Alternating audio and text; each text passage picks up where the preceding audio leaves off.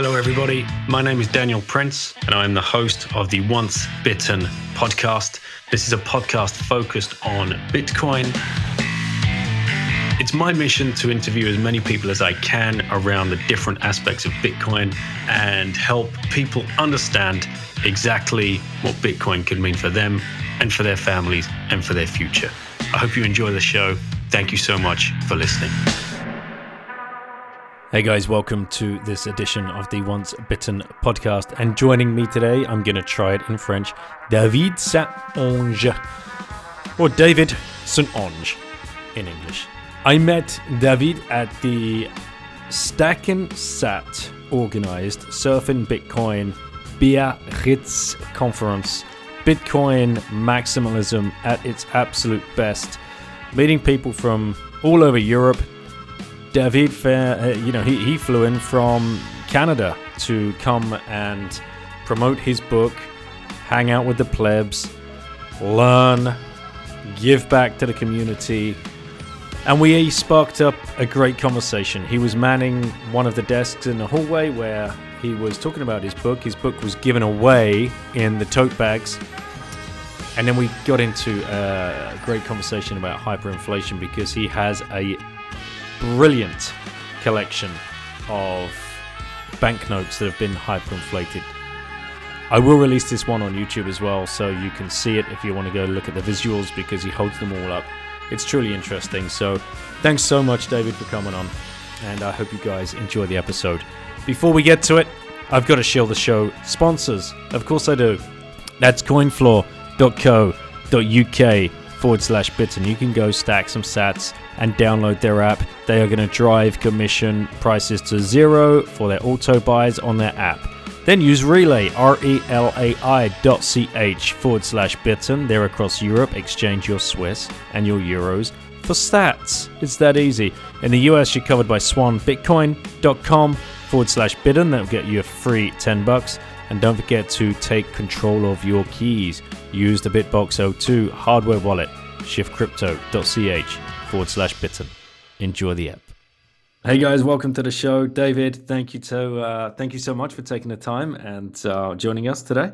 Hey, thanks for having me. It's a real honor. It feels like I've been invited to Major League for one game. It's great to have you here, and I'm looking forward to talking about your book. And we will talk a little bit about the conference in Biarritz where we met. And of course, Lauren is here to ask you the first question. So I should give up the stage. Yeah, step aside. So why did you write Tout sur Bitcoin?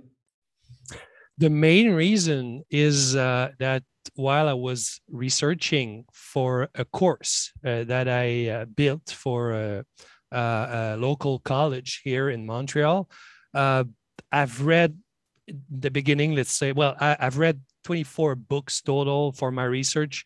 And after, let's say, 5 or 6 books, I thought I was ready to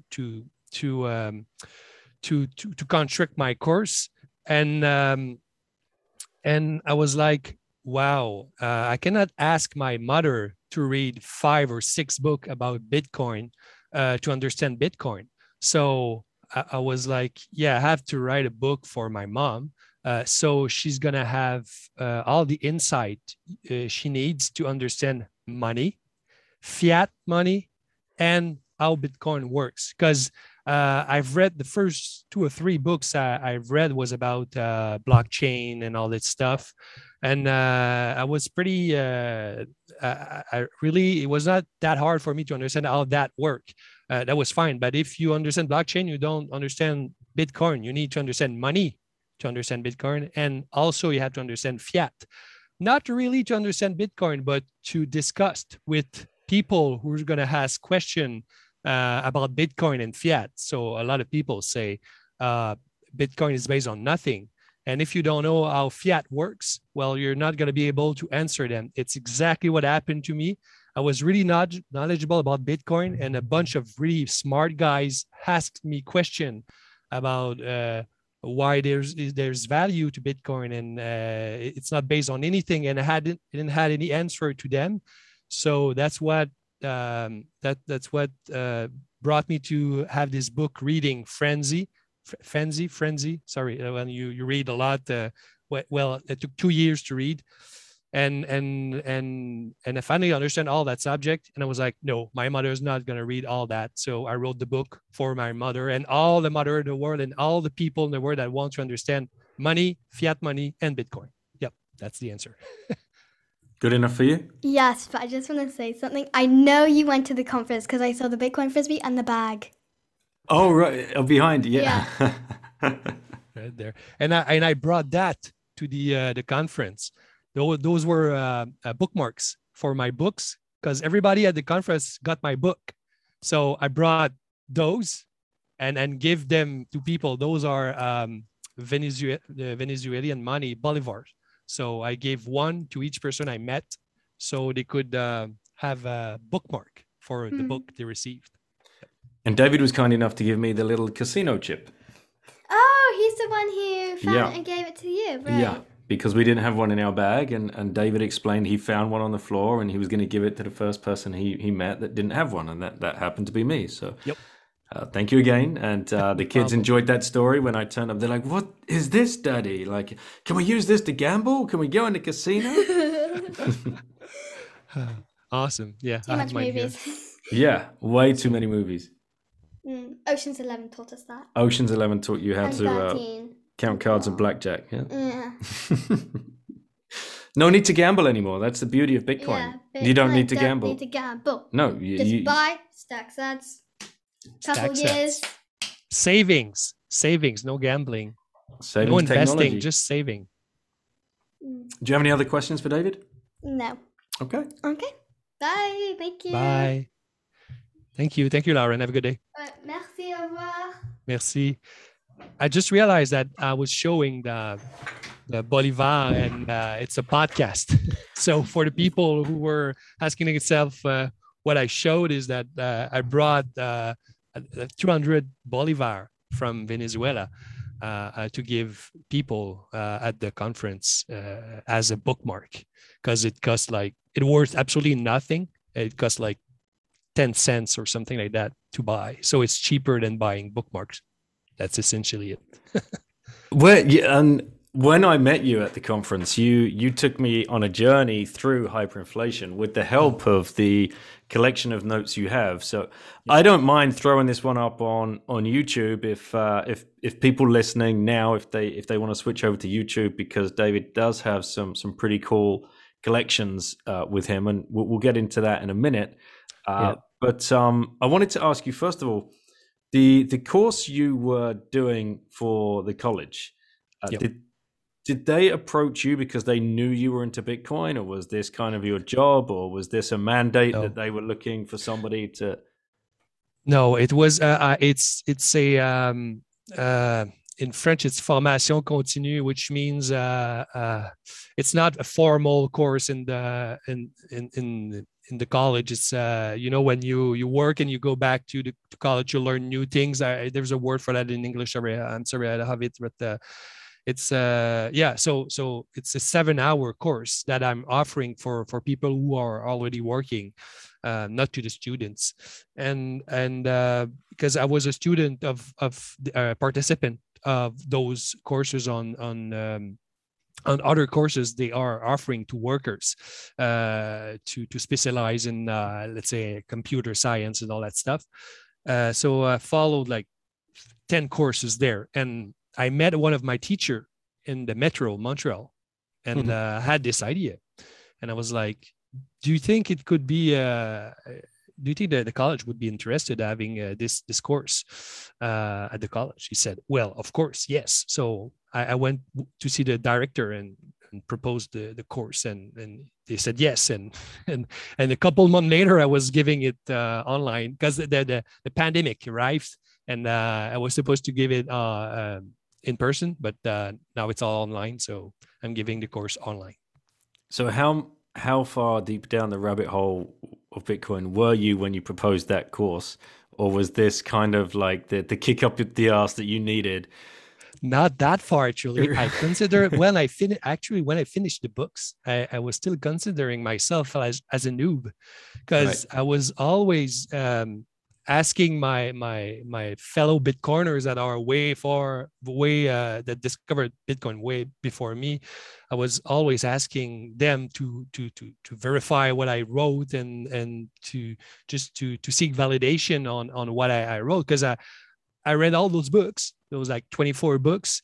It's exactly like I finished like undergraduate, and you never worked, and you're like, I have all this data, all that knowledge, but I never applied it at all. I mean, I'm fresh.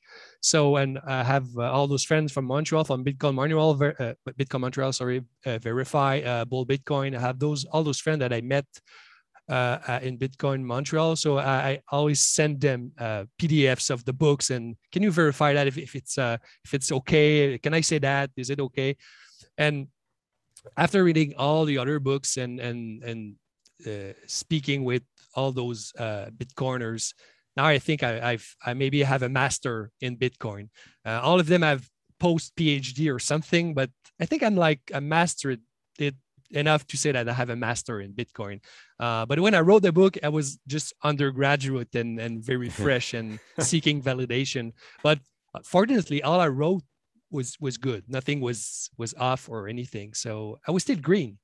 And now I feel really more confident about my knowledge. I can be invited to podcast and tell what I think. But before that, no, no, I could not. And the 21 books, can you name them all? Or have you got the stack right there behind you? Yeah, well, yeah, I can. I'm not sure I can name them all, but I can show you the one that had the most impression on me. Of course, Bitcoin Standard. Yeah, it's the Bible for sure. My preferred one right now is the best book. I think it's Layered Money. It's a bit the Bitcoin Standard. Like history of money, what is money, all that stuff. But I think it's the good thing is it really present the future of money with a credibility. I think the way Layered Money and explain us in the history all layered money, that during history money was layered by throughout history. And that the logical conclusion now that Bitcoin exists, that Bitcoin is going to be the first layer of money, and we're going to build all the money that kind of exists today on Bitcoin instead of the US dollar or gold. Yeah, I really like this book. I back that up as well. Nick's book is brilliant. For those people that haven't picked it up, it's actually the best right now. It's the best book about Bitcoin. There's also Inventing Bitcoin. So Inventing Bitcoin, that's another one I'm going to take a minute to talk about, because on my journey, on my research, I read Mastering Bitcoin first. It's an awesome book. If you want to know precisely how Bitcoin works, that's one of the best book. Well, it's the best book out there to know how Bitcoin works, because everything is there. But it was way too advanced for me, even if I'm a computer scientist. It was way too advanced. I'm not sure I understand everything in there when I first read it. And after that, I read Programming Bitcoin, which was great because I'm a coder, and it's all the same concept that you learn in Mastering Bitcoin. So it was really awesome reading those two books. So I really understood how Bitcoin works. But this is not a great book to give out to people, say, read that, you're going to understand Bitcoin. No, it's not. It's an advanced book. So Yan did what was needed to be done. He wrote the book to understand how Bitcoin works, blockchain side of Bitcoin, to understand really easily the way he's explained is accessible for everyone. So I really recommended it. I translated with Thibaut Maréchal, your friend. Oui. Yeah. I didn't know this. I didn't know Tib was part of that project. So yeah, his name is right there. Well, the people who's gonna watch it on YouTube. His name is there. So Thibaut, me, and our editor translated it. So we did the French version of that. So So after reading that, I was like, wow, this is the way to explain blockchain to people. So I actually stole is the idea of the lottery from Yan for my book. So mining is not a complex mathematical equation. It's lottery. It's a lottery that you hash a random number with the transaction, and you win or you don't win the block. That's it. It's not complex mathematics. It's a hash function, and the computer just randomly change a number in the block, and if there's enough zeros, you win. So that's how I explain it in the book. And I actually stole the idea from Yan with his permission. I asked before, and I say that's the best way to explain Bitcoin, mining to people. So this is what I used in my book. And then Price of Tomorrow, Jeff Booth. So this book explains how we got here with how the croissance, so the growth in the economy, how much it costs in debt. This is really eye-opening because for years now, I speak with my friend. I say, there's a problem with perpetual growth. I think it's going to break someday. You cannot just always, a company cannot just always keep growing and growing and growing. There should be a top or something. I'm not an economist, but it was really weird for me that the company has to grow to be valued. If a company just stay the same because his market is like this city and there's that much people and they are for service, if that company doesn't grow, it doesn't worth anything. It doesn't make sense to me. So those company needs to grow to outpace, maybe the debt or something. I'm not, as I said, I'm not an economist, and the explanation for this idea I had is in there. It's normal that we need perpetual growth because we need to outpace the debt we're creating to create this growth in the first place. So that was really, really eye-opening for me. And the purpose of this book is to explain how a technology will create a world that we're going to have deflation. When I say deflation to people who went to university in economics, they all freak out. They're like, oh no, we cannot have deflation. This is the ultimate bad thing. So everything is going to crash. Everybody's going to die, all that stuff because of deflation. I'm like, wait a minute, there's different definition. When I say deflation, I'm not talking about real contraction of the economy. What I'm talking about is money having more value and price of things decreasing, not because there's less demand or economic contraction, just because it's cheaper to make those things. Things should be cheaper and cheaper because our technology get better and better. So this is all explained here. So when people freaked out about deflation, they freaked out about the contraction of economy and the reducing demand. That's bad because people's gonna lose their job and stuff. But price diminishing and value of money going up, it's not bad. It's good. It's good for society. It's good for the planet actually, because you would not need this perpetual growth to be a good company. You just need to have a market and sell things. Yeah. So this was a really eye-opening for me. And we talked about that. We talked about that at Biarritz. I was reading this and I thought it was not a Bitcoin book.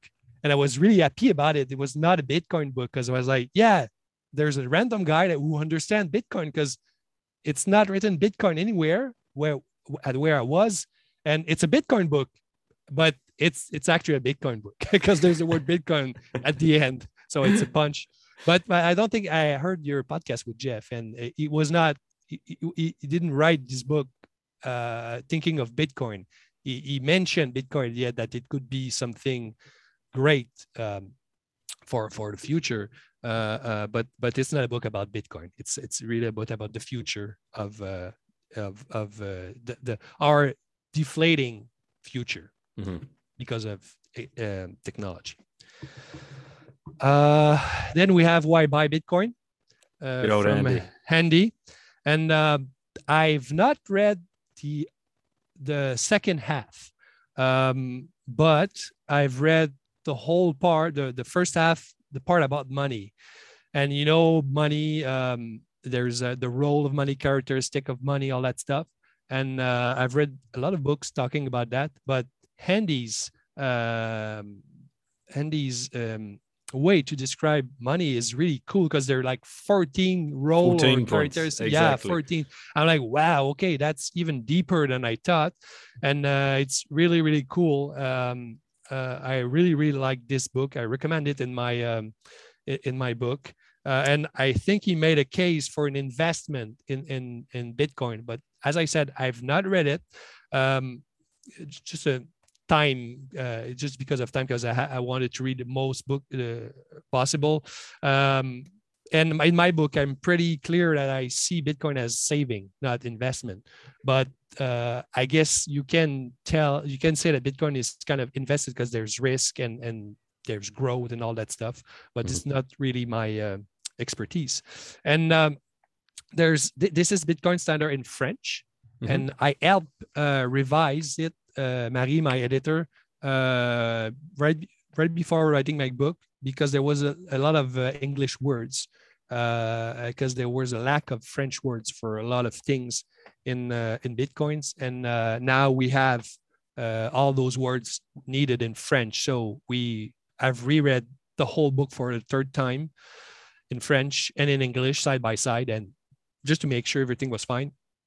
And we insert a lot of new words, new French words that didn't exist back then when she translated it. So now the version you can buy right now has all in French, has all the new French words for the cryptocurrency scene. Yeah, that's very cool. And I got to give a big shout out to all of those authors, because they've all given up time to come on the show as well. It's been a great honor to have them on and talk to them about their thoughts and what drove them to write the book, and thinking about the future. And my episode with Saif, we did a deep dive with him on time preference, because that was one of the great things to come out of the Bitcoin Standard, one of the many, and to help people understand where they sit on the time preference scale. And we've all been driven to this high time preference behavior, like throughout our whole lives.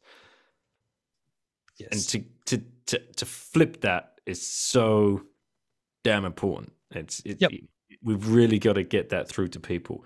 But I want to ask then, why did you write your book in the French language and not the English language? That must have been a very conscious decision for you.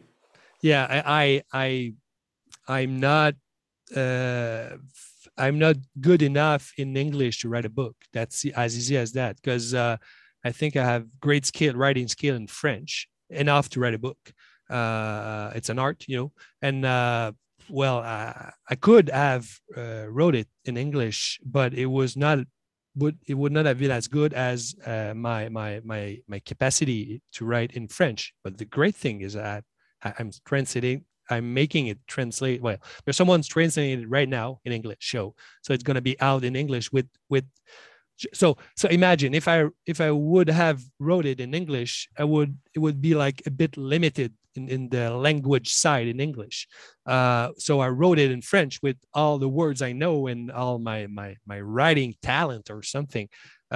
So the guy who's translating it is really good at writing in French and really good at writing in English. So he's going to be able to transfer all my prose. We say that in French? We have the prose word.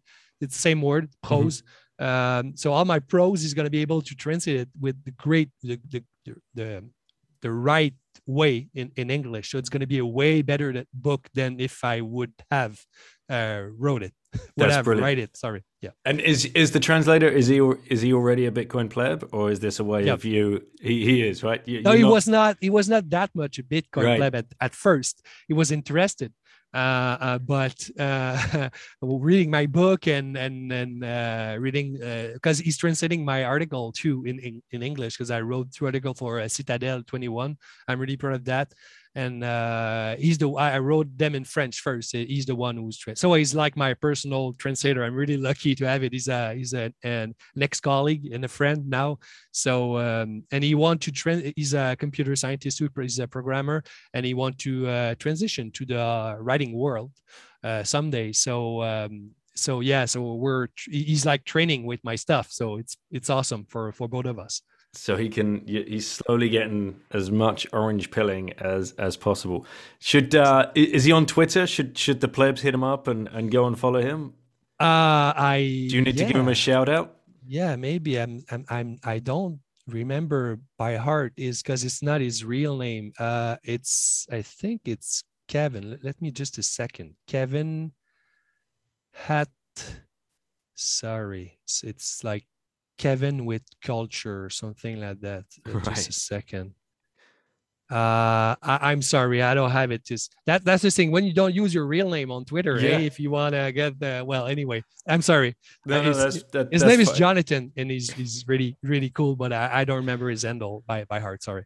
That's one thing I found as well, being at the conference. We can talk about that now. It's a nice little segue. When people come up and introduce themselves and then kind of tell you, oh yeah, this is me on Twitter, you're like, yeah, all the sats start dropping, and you're like, I get it, right, okay. And then you kind of like, right, I know you, and I know your kind of personality, because I've seen what you've tweeted and interacted sometimes. It's a really unique way of meeting people that you feel as though you already know.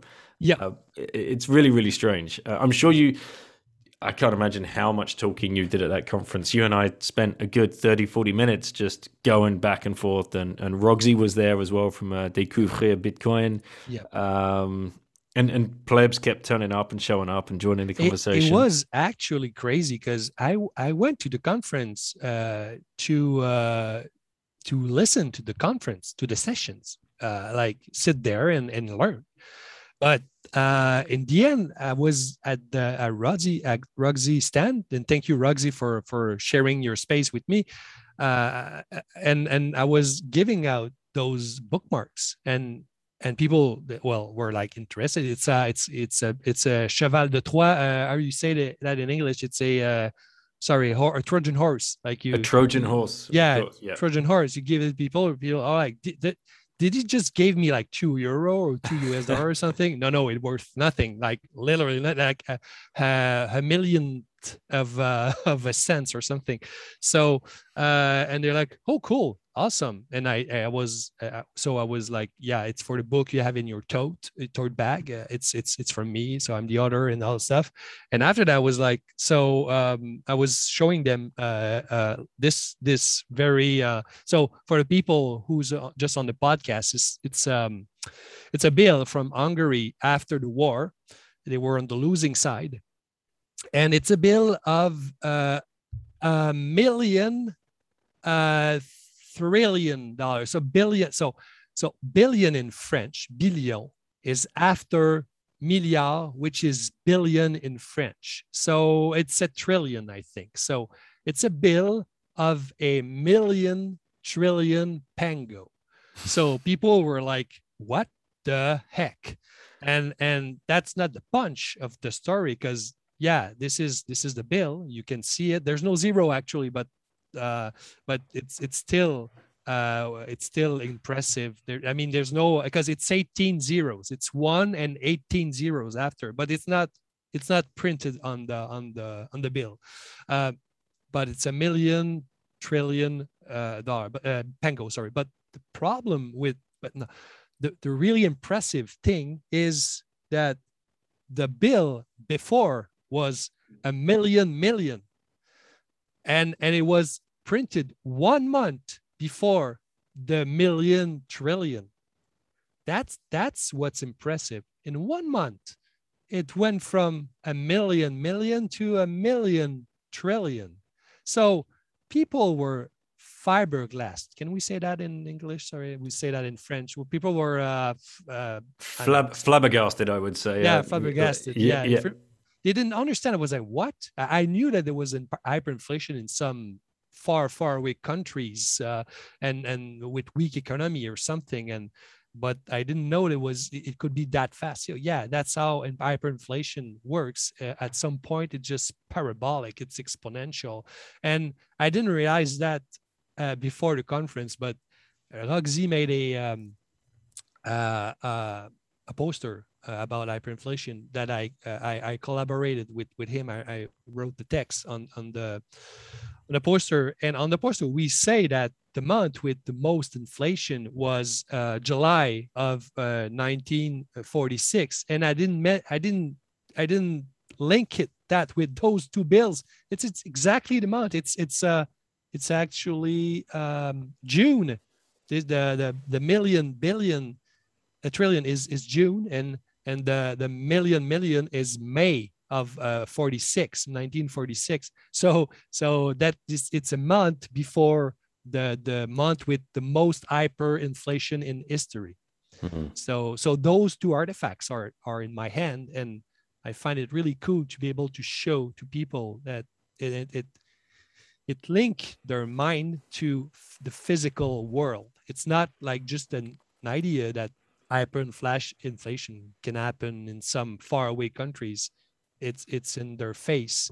It happened, and it happened really fast. And yeah, so, and I have a bunch of other bills and yeah, people just stood there listening to me speaking about inflation and those bills for 30-45 minutes each. I think I met 100 people because I gave out 150 bookmarks. So maybe I talked to, I don't know, 80 to 100 people during those 2 days about hyperinflation. So I did not orange build them about Bitcoin. I orange build them about hyperinflation, that it exists. Yep. Yeah. I mean, you had a bunch of other notes as well, and we were going through the dates, and then we found, well, you pointed out to me, it's like, look at these two notes. Same value, printed in the same month, but then with the same serial number. Yeah, it's those one. Right. So it's these double two. spend. So they are 2 billion. It's from Greece. It's from Greece, occupied Greece in 1945, and those two notes have the same serial number. So what they did is they were printing money with press, like it's how money is print, but they were engraving the serial number right on the press to save times, because normally you just print the bill, and after that they use maybe some stamp like this and stamp all the serial number, and didn't have time to do that. So they said, well, we're gonna just put the serial number in the press, and that's what they did. And I have a binder actually right there. It's not this one, but it's another one. I have like 30 bills with the same serial numbers. No way. Yeah, I have at least 30 double spent on those bills, because I bought 50 of them on eBay and 30 of them have duplicates. So with the most one has 9 with the same serial number. So yeah, so those, and you know what, you realize that those bills are uncirculated. They're perfect. Mm-hmm. So they print so much that after the war, after the occupations, so some people went there and grabbed the boxes of bills that never were used, and now, like 60 years later, is it 60 years later? Yeah, more than 60 years, 70 years later, they're selling them on eBay for cheap. I paid like $1 each. It's I paid $50 for 50 bills like that, uncirculated, really old Greece currency. Yep. And it shows you again how little of a shit they give, right? When it gets to that point, they're just printing, and they can't even be bothered to change the serial numbers because they know it doesn't fucking matter. The game is up. In Hungary, there's just no serial number at the end. They stopped even putting serial numbers on. Yeah, they just don't care. And this one is the million from the series we had earlier. Mhm. The million, the trillion, and the million. So this is just the million, and there's a serial number there. So they at the million, they still cared with serial number, but after the million, they didn't care at all. Man, it's crazy. So when It's crazy. you were doing all this research into hyperinflation, how's it making you feel? Are you getting kind of like angry, worried, confused? I absolutely love your question, because that's my conclusion about all that. I've not just researched cool bills like that, and I've read 3 books about Zimbabwe, and it changed my life because it was very interesting. It was very impressive. It was fascinating. Okay. But at the end, those are millions of lives destroyed, completely destroyed by monetary printing. It is absolutely fascinating and horrifying at the same time. So it's a mixed feeling. So you're reading, it's like a thriller or something. You read the book and you're like, wow, how far will it go? How will it end? It's like a story or a great thriller or something, a movie. And you read that, and by the end, you realize that some people almost died because they could not be treated. Well, actually, people died in the hospital because there was no more treatment, because there was no more money in the country. So one of the other saw someone die at the emergency because there was no treatment at all. But there was also one guy, one of the other was working at a bank, and he was and one of his big client, he was the owner of farms in Zimbabwe, big farms. He was really rich, and he had to go for heart treatment or something. He almost died because he had to go to South Africa to get this treatment. But to have rands, this for people on YouTube, those are rands. To have rands, you need to go to Central Bank and win the lottery. It was an auction or a lottery or something like that. And it was an auction, actually, sorry. And they tried to bid higher and higher and higher to get the rand to save his client, who was rich, but they never won the lottery, or the auction. But maybe it was lottery, or you had to bribe. I don't know. The story doesn't tell this part, but they didn't win. Never. So the guy almost died. So the big boss of the bank had to go to Central Bank and scream the people there, if you don't give us rand, we're going to pay for it. Our client's going to die here right now. So they achieved to get the rand, and the guy took a flight to South Africa and got treated, and the story ended well. But this guy could have died because he didn't have access to foreign currency to get the treatment he needed to save his life. That's crazy. When you and the guy was rich, and when you realize that, it's not funny anymore. It's not fascinating anymore. It's horrifying. That's the mixed feeling I have reading those books. It's a really, really, really sad story, but reading that changed my view of money. So the importance of real hard money. Yep. Yeah, it's crazy, mate. And if that one example of the rich guy, then the middle to lower classes just have no option. They have no choice. They have no chance.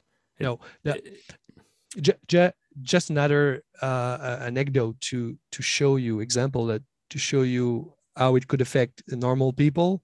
When the electricity go down and there's a problem, normal people had to get their car and get the technician at the power company office because they had no fuel or car or tools or anything, because they got paid a month or two after the service.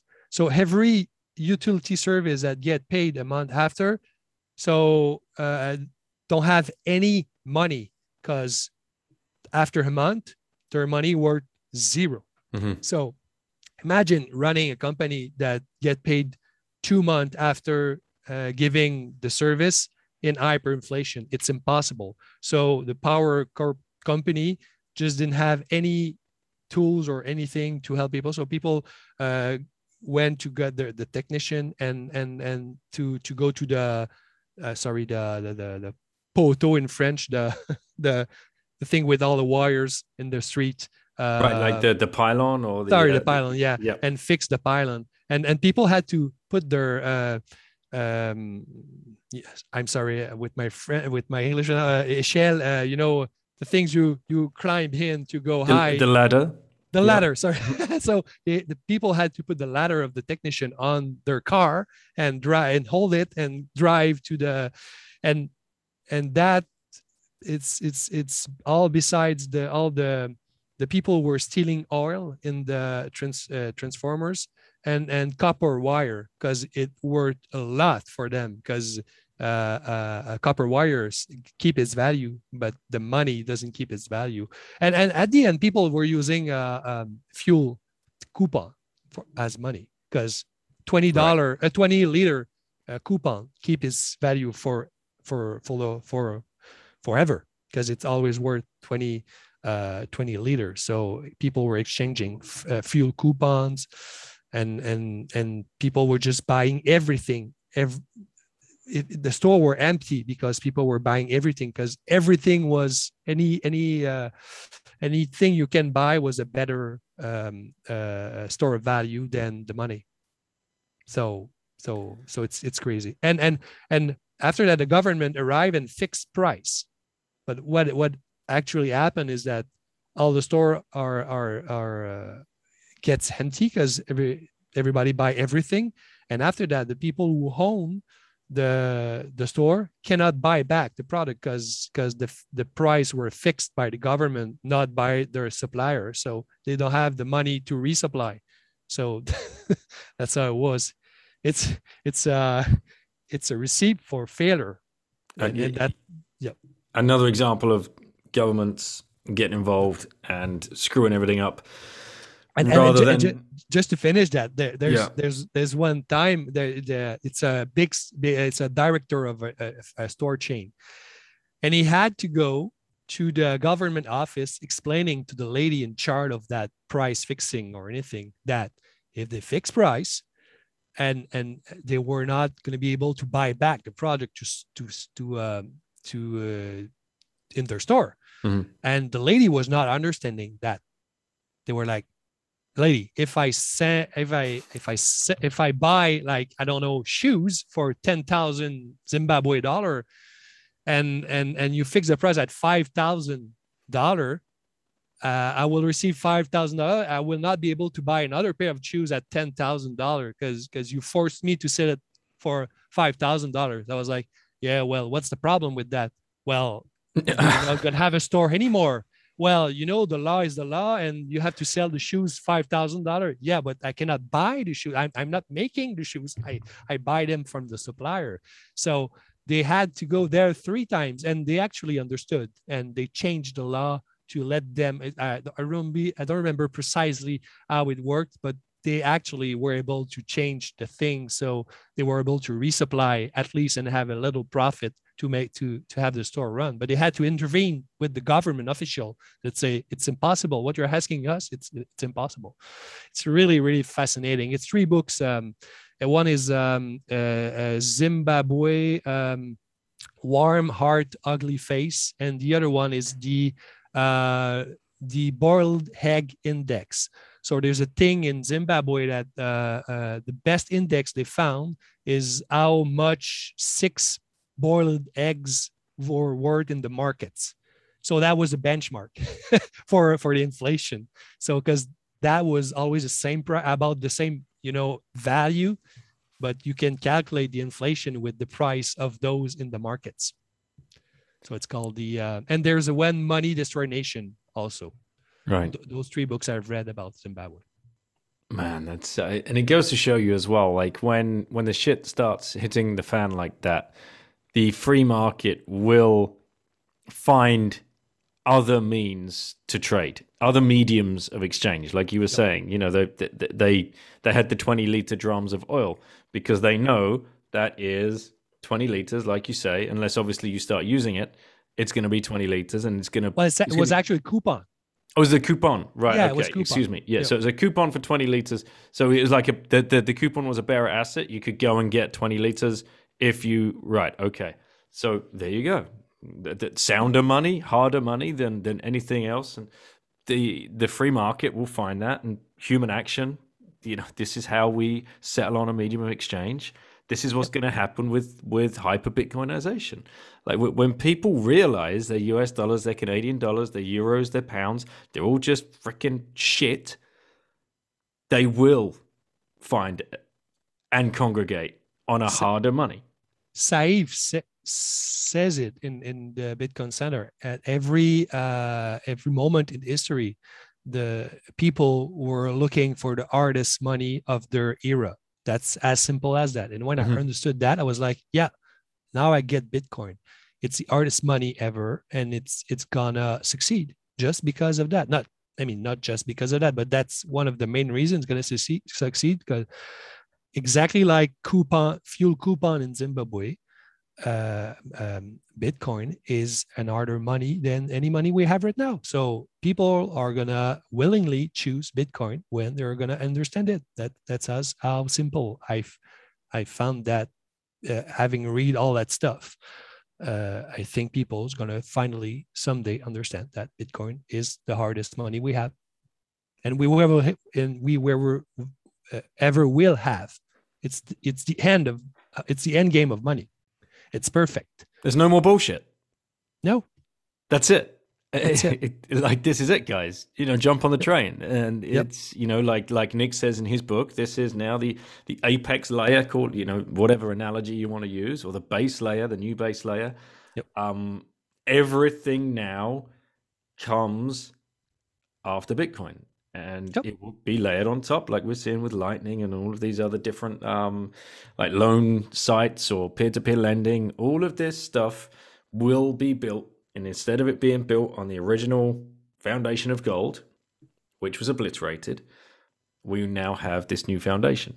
And it's so damn exciting. But so what's interesting is you're doing all of this research as the country you live in is going fucking bananas and printing and printing and printing. Like, it's crazy.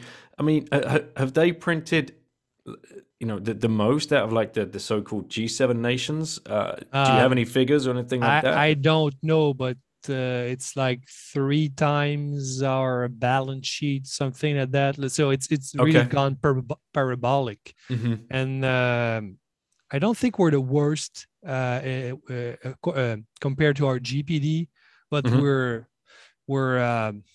definitely at the top of the countries that printed, because we can. That's why we can print that money because our GPD, and that's exactly what I explain people when they're asking me, well, is it going to happen with euro?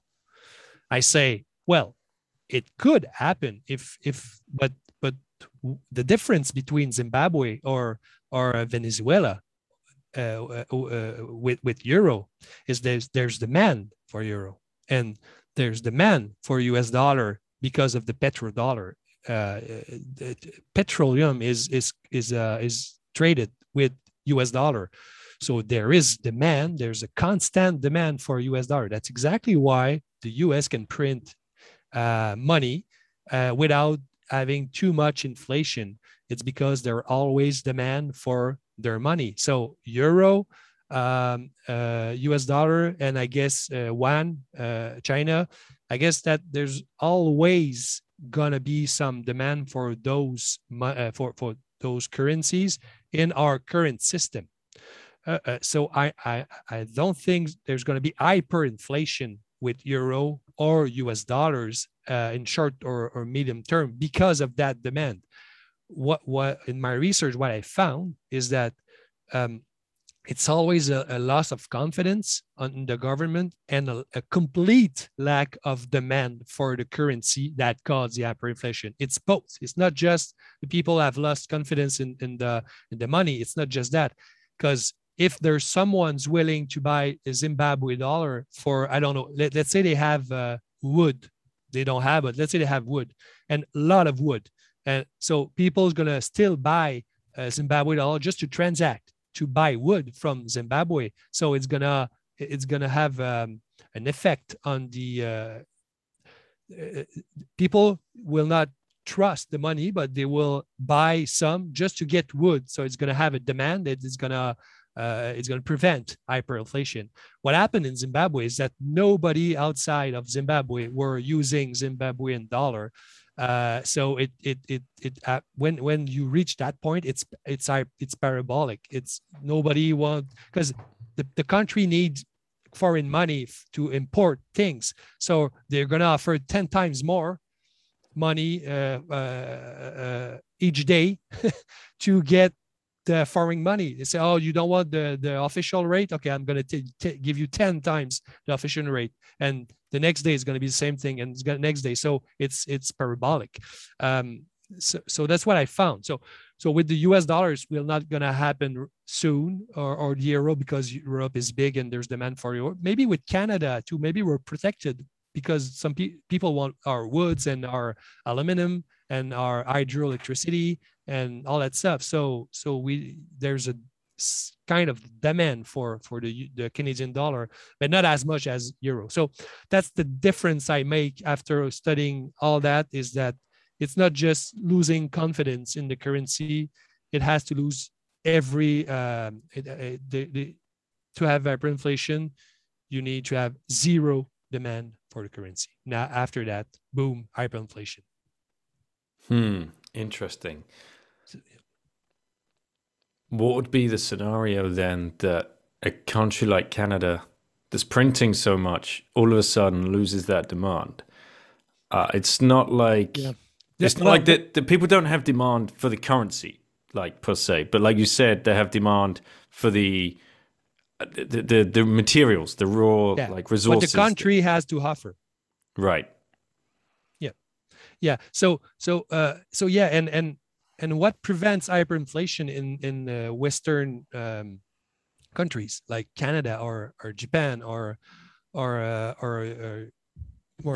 France or United States is that there's a limit. There's I said that they are like 3 times the whole balance sheet. They cannot go 10 times. They cannot go 20 times. They cannot do that. They will stop someday because there's a ratio. Those economists have a ratio that we cannot pass. So that's how they control it. They diluted the money a lot, but they will not hyperinflate it. But in Hungary and in Venezuela, in Yugoslavia, Yugoslavia right there, 5 billion.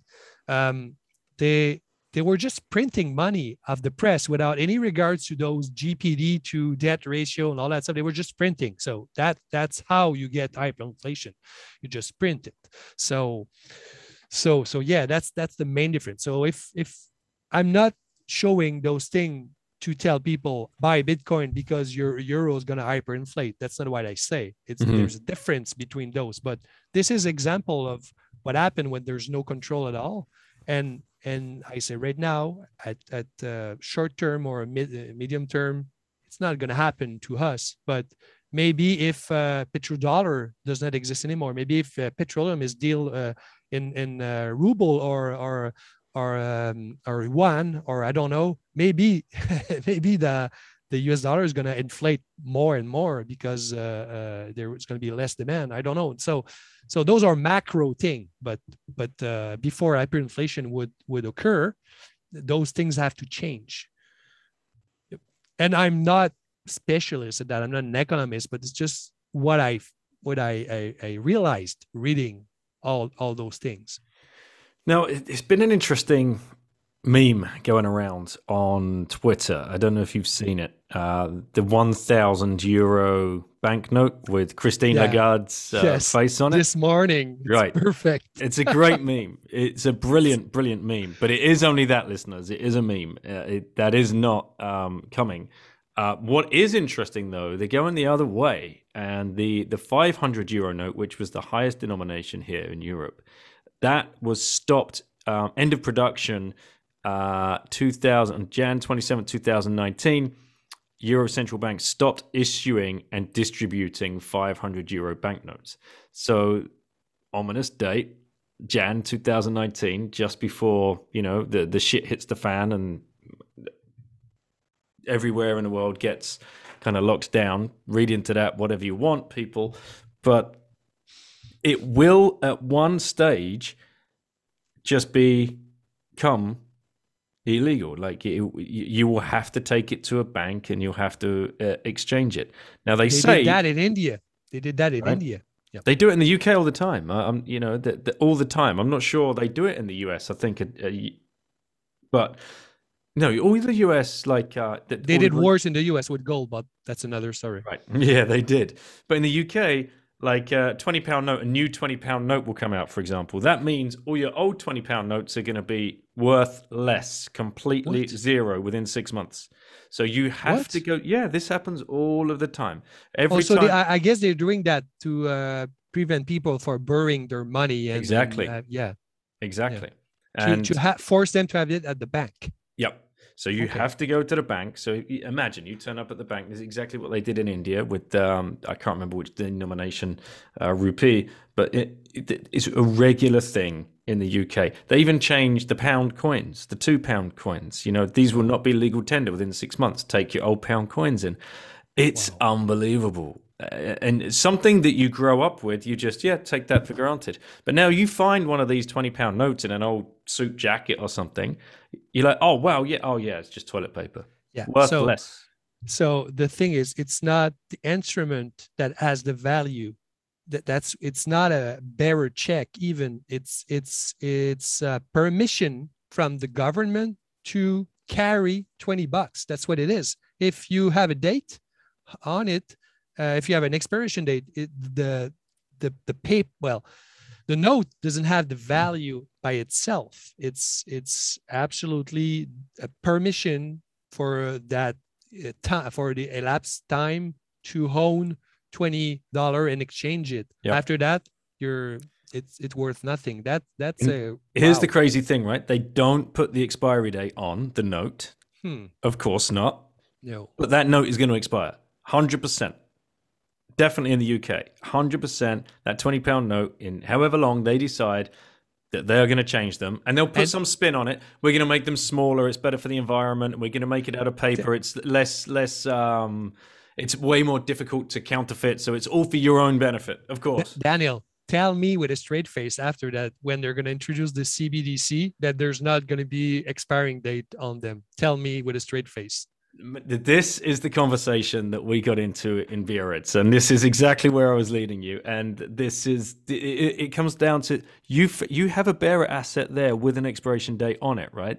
It was a banker's check, I think you had. It's in Zimbabwe. Look, well, just first in Zimbabwe when there was a shortage of physical money, because imagine all you have is $20 bills, but to buy bread it costs $2,000. So you're gonna need a lot of $20 bills to pay. So they introduced travelers checks. So people were paying with travelers checks.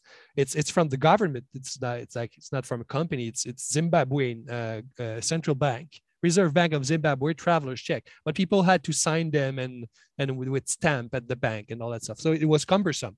So they introduced what you're talking about, the bearer check. So those are checked without signature, without the need of a name of signature, but there's an expiry date on it. So they were using that instead of bills and legal tender notes for a long time. They had a lot of different size, and that's what was the money in Zimbabwe. And I don't actually know why. I've not read anything that explains why they were using bearer check. I think it was just to replace the traveler's check or something. But they were 100 billions. The last one was $100 billion. So they started at I have one. It's 50 cents in my collection, up to $100 billion in I don't know, less than a year or something like that. 100 billion with an expiry date on it. Yep. That's yeah. It's funny, but it's horrible at the same time. It's horrible. It's horrifying. This is when we started talking about the CBDCs, when we were standing in the hallway in the conference, and it suddenly dawned on us, or maybe you'd already thought about it before, that, let's walk through how they're going to roll out a CBDC. First of all, they're going to have you download like Fed app or ECB app or whatever country CAD app, because we're going to helicopter you some of our government money straight to your app. But before you do it, we need all of your data, KYC to the absolute max, everything that we can use to track you. That's the only way that you're going to stand an opportunity to get this money, the CBDC, whatever they want to call it, right? Then that first airdrop, like you predict, is going to have an expiration date on it. Yep. To spur consumerism, to get people into the shops, to get the point of sale machines up to speed, to iron out, and then you're fucked because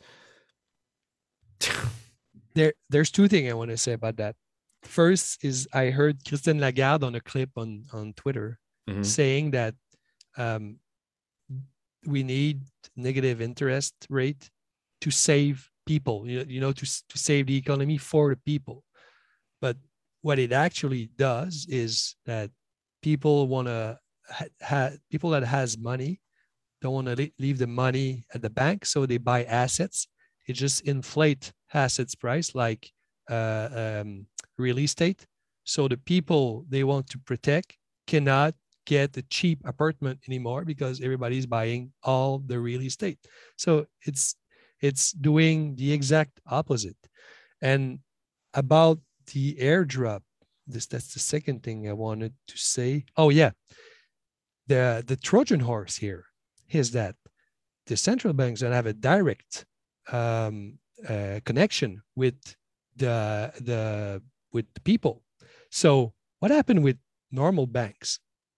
My guess is that normal banks gonna use Bitcoin, because if central bank can send money directly to people, why would banks exist?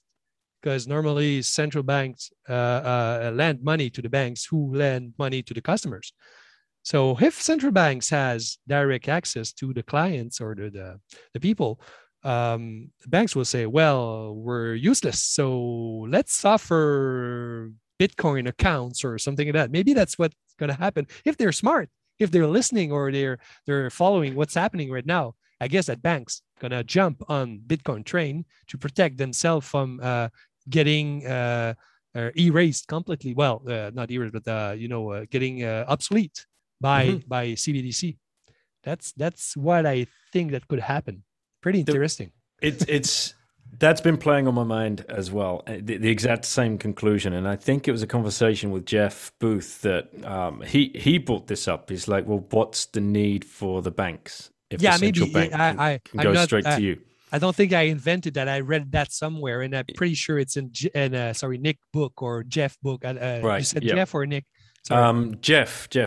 Yeah. It's not in his book, but it's on a podcast. I think. Well, maybe Nick is talking about that in his book, Learn Money, because he's talking about the CBDC. Maybe it's where I read this idea first, but it makes a lot of sense. It totally does, and it flips the game board again.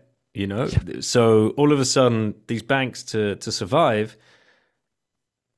all they've been doing for the last, certainly since 2008, is taking that cash as it comes in, rolling it out to their AAA customers, AA at they're risk-free customers. Like all of a sudden you call up Apple and you say, do you want to lend?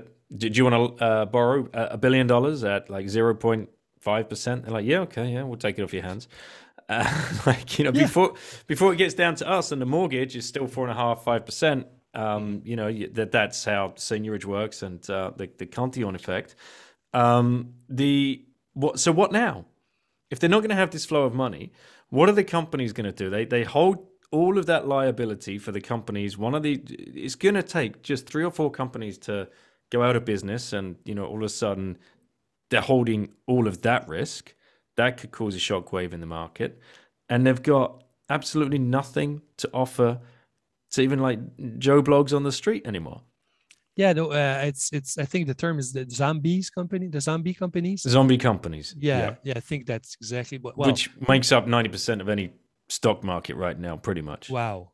Yeah, because people are just placing their money there to have assets to prevent them from being hit by inflation or negative interest rates. So yeah, so you're like, yeah, everything's going well. The Dow Jones is to the roof. Wow, it's awesome. Well, actually, just inflated by money printing, and I don't know how many people in the planet right now. What's the percentage of people who understand that?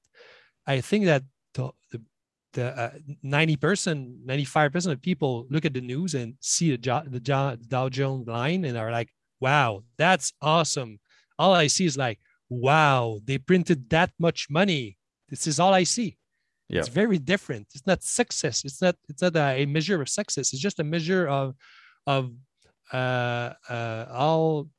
It's exactly the total of the money that got printed, put in the hand of the AAA and AA clients that invested in a stock of a company. That is crazy. It's not investment. It's just protection against inflation and negative interest rate. It's very, very different. And the worst thing is that these companies, they take that money on, and the first thing they do is buy back their own stock. Yep. To inflate their stock price, to make the quarterly number, to make it look as though their sales are good. But the guys that are doing that at the very top at the same time are writing options to sell stock in 6 months' time. Yeah. It's so bad.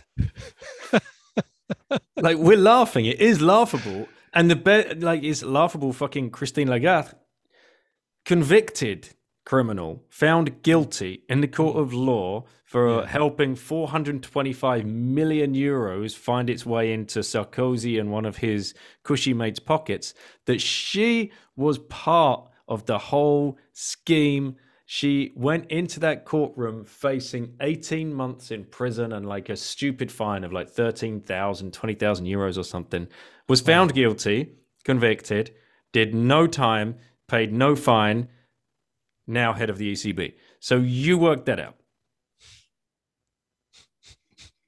And after that, she tells us that we need negative interest rate to save the people. Mm-hmm. And we should just be happy to have jobs.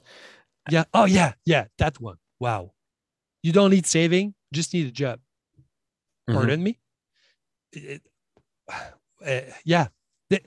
And I cannot express how glad I am to understand all those things now that I've made my research and educated myself in that. Because if you don't know all that stuff, you're going to believe what they say. And actually, I just want to, when she said she wants to protect people, it's because their thinking is that we need negative interest rate. So as you said earlier, people need to inject money in the economy to create jobs. That's what she means. There's a logic behind that. So people are going to have jobs and be able to eat. That's their way of thinking. If people work, they're going to be able to eat. But there's an alternative. We don't need to print all that money because when you print money, there's not more people or resources and all that stuff. All that is stay the same. We do not invent people or resources. So what do we create? I don't know. We create tickets for people to use those resources on how they won't not let the market decide what's the best use of those resources. So they actually taking all the resources for those triple A and double A clients, and they do whatever they want with it with the printed money.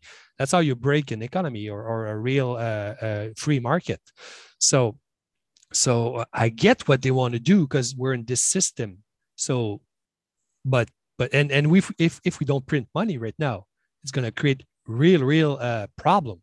I understand that, but someday the system is going to have to crash or change, or I don't know. I think I've heard in one of your podcasts. So you or someone said it's going to either be happen orderly or disorderly or something like that. So I don't know how it will happen, but at least now we have it. The people who understand Bitcoin have a choice to place their value, store their value somewhere safe, and not inflate the Dow Jones or the stock market. Exactly. And we were talking about this perhaps before we started recording, but it's so easy. It's so simple. You now have a savings technology, something that many, from like the millennial generation downwards, perhaps even like the younger Gen Xers, they may never have seen an interest rate above like 2.5%. Like, I'm slightly older. I remember late 80s, early 90s, they were anywhere between 12, 15%. And if you had a decent paying job, obviously I was a kid, teenager at those times, but say my father, for example, had a half decent job. His monthly pay is hitting the bank account. That is compounding at 13% over 12 months. Wow. You're okay. That's a bank offering a good service. You're happy to invest in that business, which is what you're doing by depositing your monthly check into a bank. You are investing in that business. That money is no longer yours. It is now the bank's. But if you are happy with their service and they are giving you a good rate of return, this is how it used to work, right? Now, zero service, zero fucks given, and 0%. Likely to be negative. And why would you invest in that? Yeah, and they force you, and at least in the UK, to have your money in the bank because the bills expired. Wow, what a scam! I mean, you're forced to use it. Well, actually, you needed to have your paid deposit and all that stuff. So anyway, for the mortgage. So, and I don't think the bank's going to disappear because they're offering services that people needs. But as you said before, they were offering a service in exchange of interest rate and all that stuff. But now that the government, central banks use the interest rate for their interest rate is not a marketing tool from the bank anymore in the free market of money and lending and borrowing. If there's not enough savers, the interests are going to go up. And if there's not enough borrowers, the interest rate is going to go down. It's a free market. But we don't have that right now because the bank are not lending our money. They're lending the money that the central bank print. So it's a distorted market. So there's other people that say, "Oh, capitalism and free market, that doesn't work." Let's look at right now. I mean, this is not free market or capitalism. It's I don't know. It's central bank driven economy. It's not what it's supposed to be. That's always an interesting one when you're speaking with noobs that are coming into the space or people that just don't want to listen to you and they'll just turn around and say, "No, capitalism has to die. It's because of capitalism that we're in this mess." And you're like, explain capitalism to me again, because I don't think you get it. I think you might be kind of off kilter on what capitalism is. Or you've been lied into thinking that you live under a capitalistic and free market kind of democratic society, because I tell you, we ain't in one. And if we were, it'd look a lot different. Exactly. And when people say that Bitcoin is not money, I'm like, well, define money, please. Nobody can define money because nobody know what money is. They think money is the currency, but it's two different things. there's later, if we have time, I could explain. There's the words in French are very are not precise at all about all that. So it's very difficult to explain all that in French because people have different concept, a different definition of each words that are not precise at all, and it makes a lot of confusion. In English, it's pretty easy. You have money, which is general terms that mean anything you could obtain to exchange in exchange of a service of that you're not going to use for its own purpose. You're going to just exchange it for something else. That's money. A currency is the money of a country, like the currency of a country. In French, though, all those words are all messed up. It's really weird. Well, actually, I can. There's money is argent in French. It's the same damn word than silver. Yep. But argent doesn't really mean money. It could mean your wealth. This guy has a lot of argent. It means this guy has a lot of wealth. So in my book, I need to use argent métal, metal, argent, because to differentiate when I talk about silver, because it's the same damn words. It goes farther than that, because money, which is the exact translation of money, people don't understand that it means money, because money is argent for them. But money literally means money, but for the people, money means the change you receive when you buy something. They give you the money. So I had to clarify that in my book just to have the lingo for the people to understand all those words and money. And the last word is you have currency. We don't have currency. We have devise, which is exactly the same thing, but you cannot use devise for your own country. It's the currency of the other country. So when you talk about the currency of your country, you cannot say devise, which is the exact translation of currency. You need to use money. So, and you cannot use argent. So you're like, well, so in English it's simple. So there's money and there's currency. In French, we have 4 words and they all mean the same thing and they all exclude themselves from each definition. So I had to do a precise research with 3 dictionaries and all that stuff and documentation just to understand the lingo of the words in French to define, to say the word money or currency. Yeah. et aussi, vous avez le liquide ou les pièces? Yeah, exactly. You know what? In Les Talons Bitcoin, Ouais. Bitcoin Standard, Marie, my publisher, used the word cash because there's no translation in French. It's argent comptant. You recognize argent and comptant. I don't actually know what it means. Comptant. It means I don't know, like it's from counting or something. So there's argent comptant, which means cash. But when you want to say digital cash, you cannot say argent comptant. It doesn't make sense because argent means the bills or the wealth.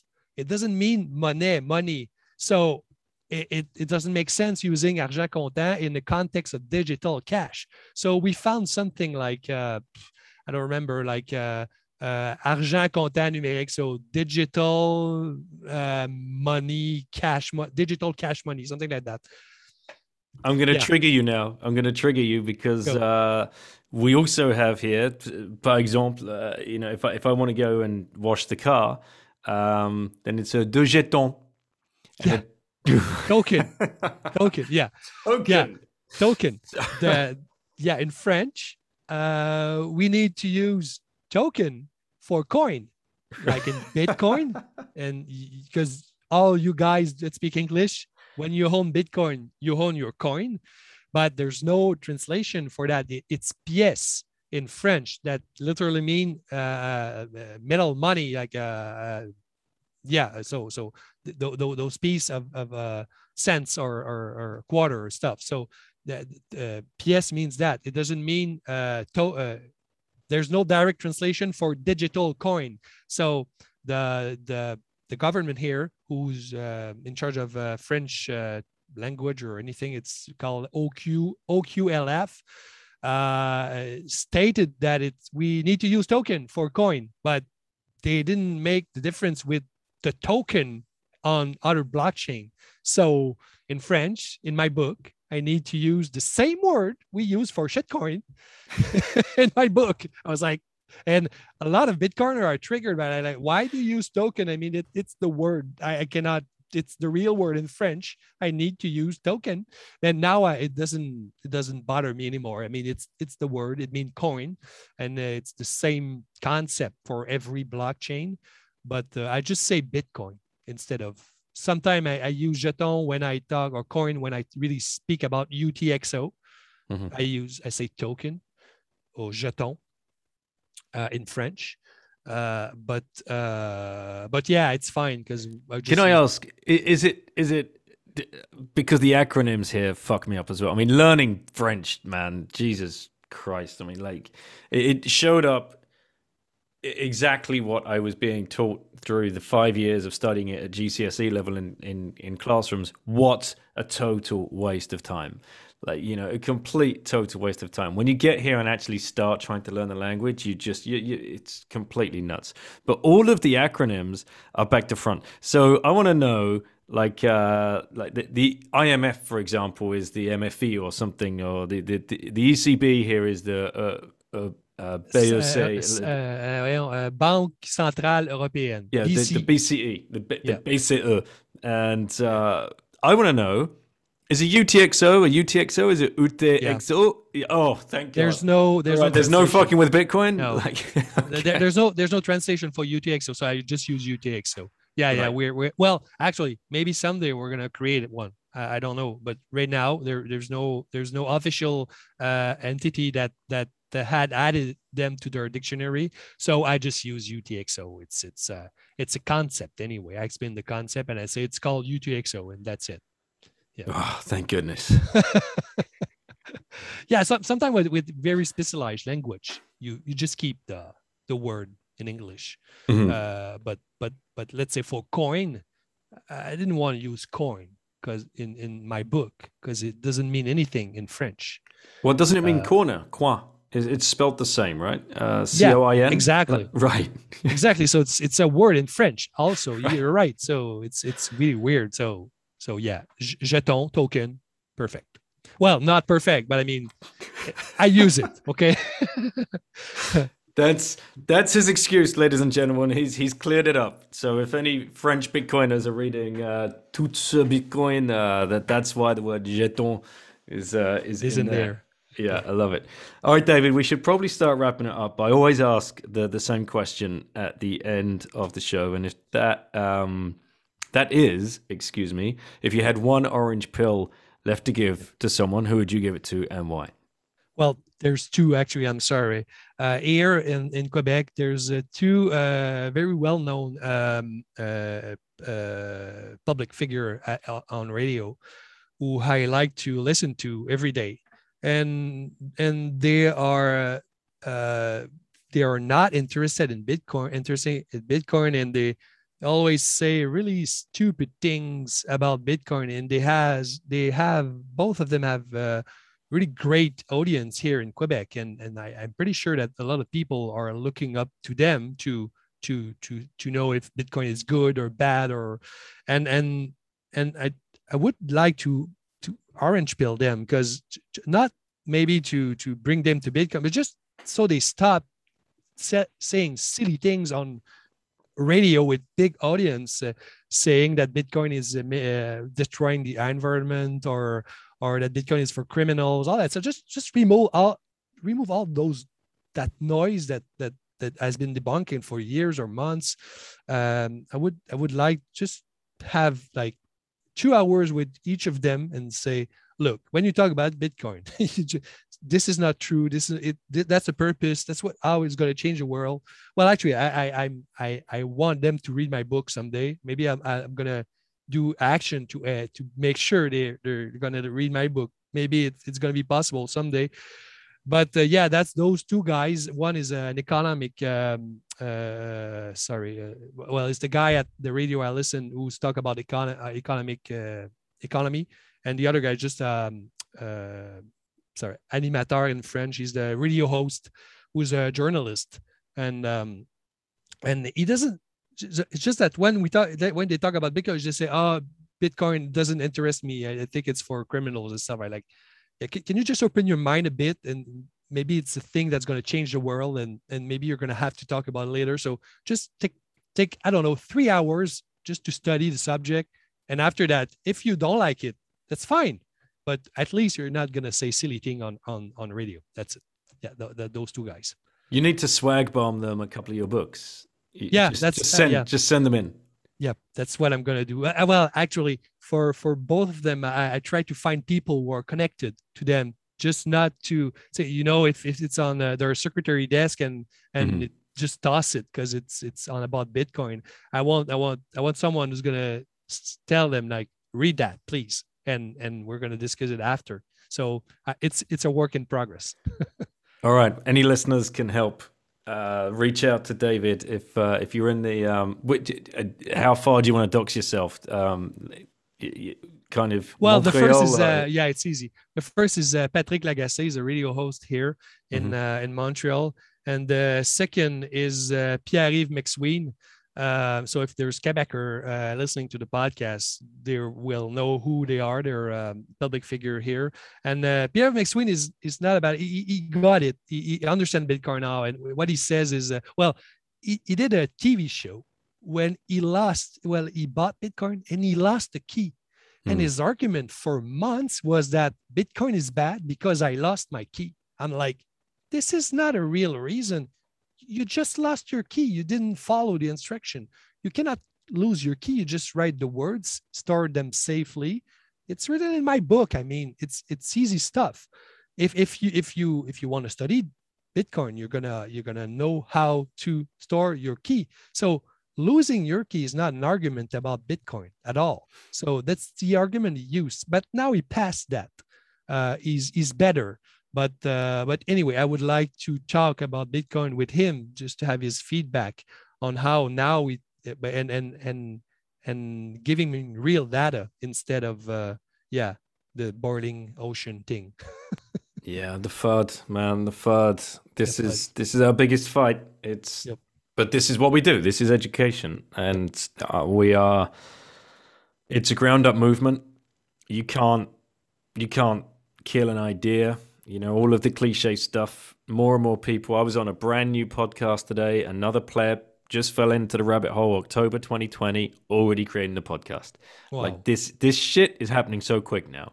Yeah. And, you put Bitcoin search in Spotify or Apple Pods or something, like you get a list.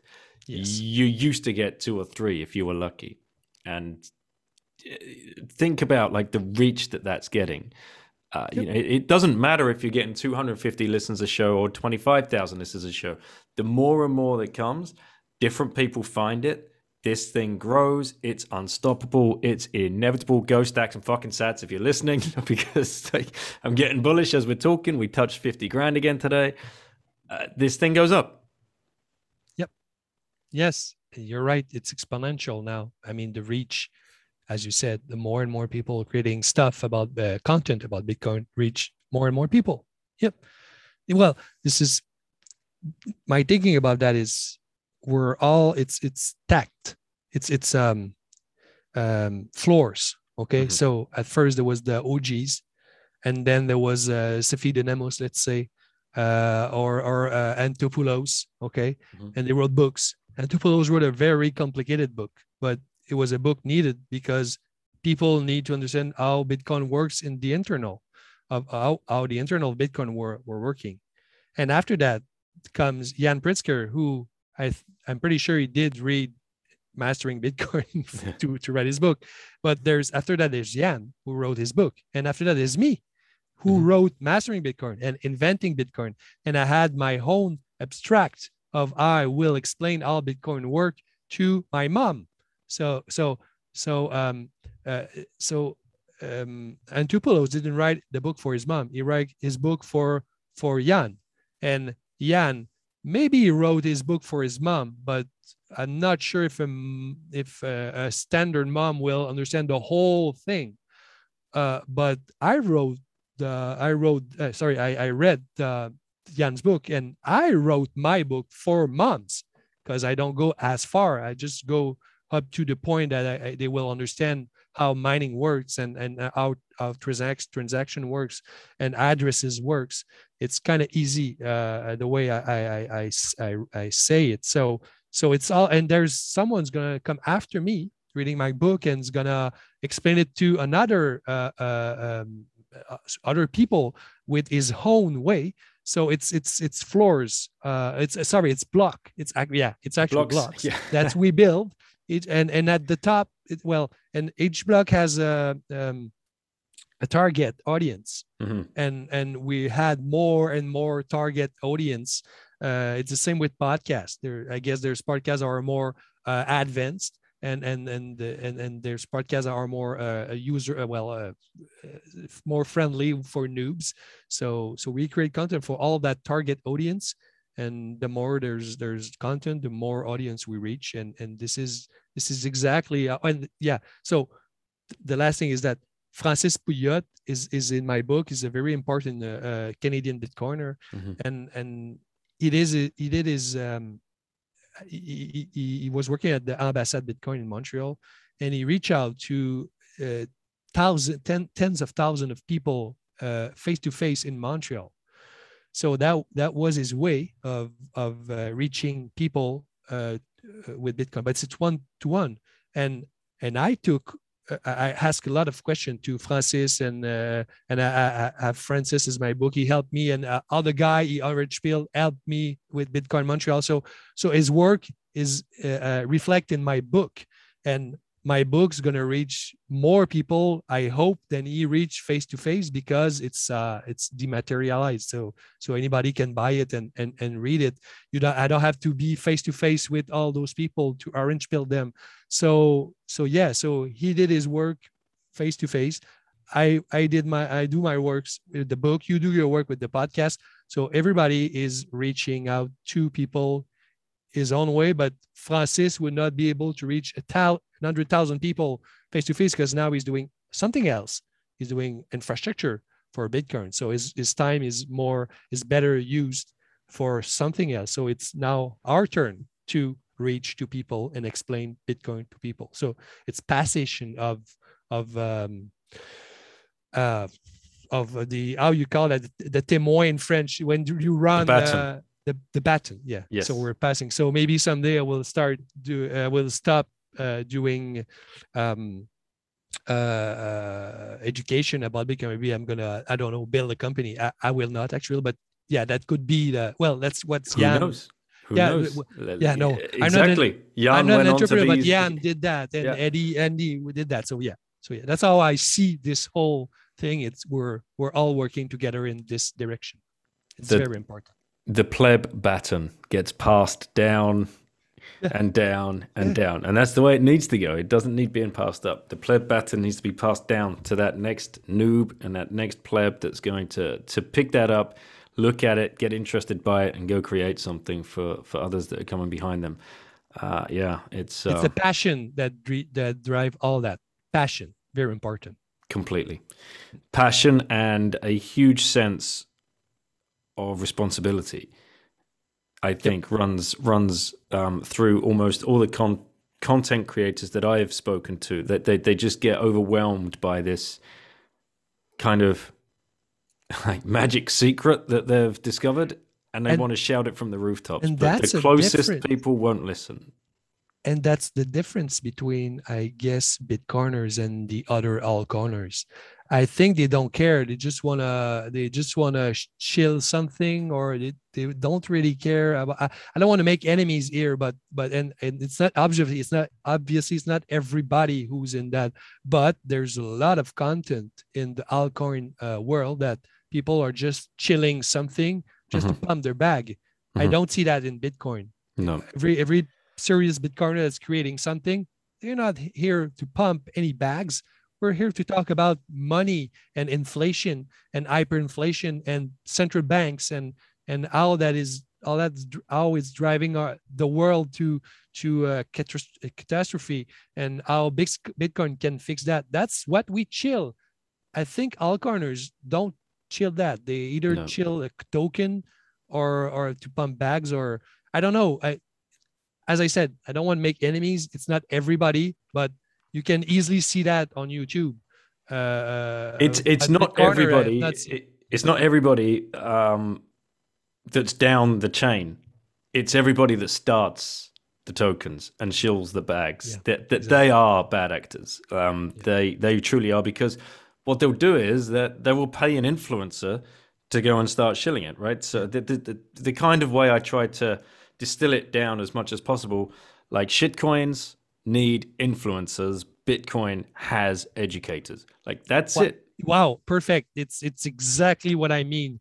Yeah, we're not influencer. We try to educate people on different subjects to make them realize the importance of Bitcoin. That is very, very different than influencing people on buying a token. It is very different. Yeah, completely. Two sides of the same token. Jeton. David, great place to leave it. Thank you so much for spending so much of your time and talking us through your collection there. Like I said, for anybody that does want to see that, I'll put this one up on the YouTube channel as well, so you've got some visuals. Do you need to shill anything before you leave, or anyone? Obviously, your book, where can people find it? Yeah. And let's make sure we can... The website is Tout sur Bitcoin. It's the title, toutsurbitcoin.com. You can buy it on Amazon, in France on FNAC, FNAC. I'm not sure how to say that. I'm from Quebec. My editor is Dicoland. You can find the book there too. The English version is a work in progress right now. I have also translated Inventing Bitcoin, so l'invention de Bitcoin in French, so inventionbitcoin.com. You can find a book there. I'm translating Nick's book right now. It's a scoop. Layer and Money, we're translating it right now with my editor and a friend. How do you say layered money in French? What's the title going to be? La monnaie multicouche. So layered, it's couche, and multi is multicouche, layer and money. So la monnaie multicouche. Okay. Yeah, so we're translating it right now, and if I could just say one last thing is that if you're with a group of people and you have read like 2 books about Bitcoin and you have not figured it all out, and they're really roughing you up intellectually, just don't give up. Just listen to more podcasts, read books, and someday you're going to be back and you're going to be able to answer their question. That's why I wrote my book. It happened to me. I was roughed intellectually by very smart people because I didn't know how fiat worked. I learned how fiat worked. What has government done to our money? Great book for that. And after that, I was able to because the people. My conclusion about it is that the people who are trying to destroy Bitcoin are not applying. Well, not destroy, but people who say that Bitcoin is not good are not applying the same intellectual thinking to their own fiat or their own platform, because it just works. It works for them. So they're like, I will not question the dollar or euro. It's working, but they are not applying the same intellectual thinking for their fiat to Bitcoin. So you have to study their fiat to ask them question about their fiat and make them think. And after that, maybe they're going to say, oh yeah, so Bitcoin doesn't have intrinsic value. That's a good thing. So because they say, well, Bitcoin doesn't have intrinsic value. That's not a problem, though. It's a feature, and you have to continue your research and your idea until you can argument with those people. And my message is, don't give up. Just continue reading, and someday you're going to reach that level of knowledge, and you're not going to be roughed intellectually anymore. Love it. Great message for the plebs, a rallying cry. So, David, thanks for taking the time, and it's at David St. Onge on Twitter. I'll make sure that's in the title of the show so the plebs can come and find you and reach out. Thank you. All right, brother. Thanks for having me. No problem. Been a pleasure. Take care. Hey guys, I hope you enjoyed that rip with David. Please go and check out his book. Make sure you visit his website. It's toutsurbitcoin.com. I will put that in the show notes. For all of you French speakers that may be listening, thank you so much for tuning in. Go check out David's book. He's written an absolute banger. And keep an eye out for it. It's coming out in English, like he said. And this is going to be something that you will want to add to your stack of books. Support a pleb and carry this message forward, which is what we're all just trying to do, right? So if you are sitting there and you think you've got something to say, whether that's in video format, podcast format, the written word, dance, you know what I'm talking about. Doesn't matter. Do it. Get out there. Show yourself and, help the plebs that are coming behind you. Last chill for the show sponsors. Make sure you're taking control of your coins, guys. Please. That's a big message I want to get across to you. Use the BitBox02 Bitcoin only hardware wallet. You can find it at shiftcrypto.ch/bitten.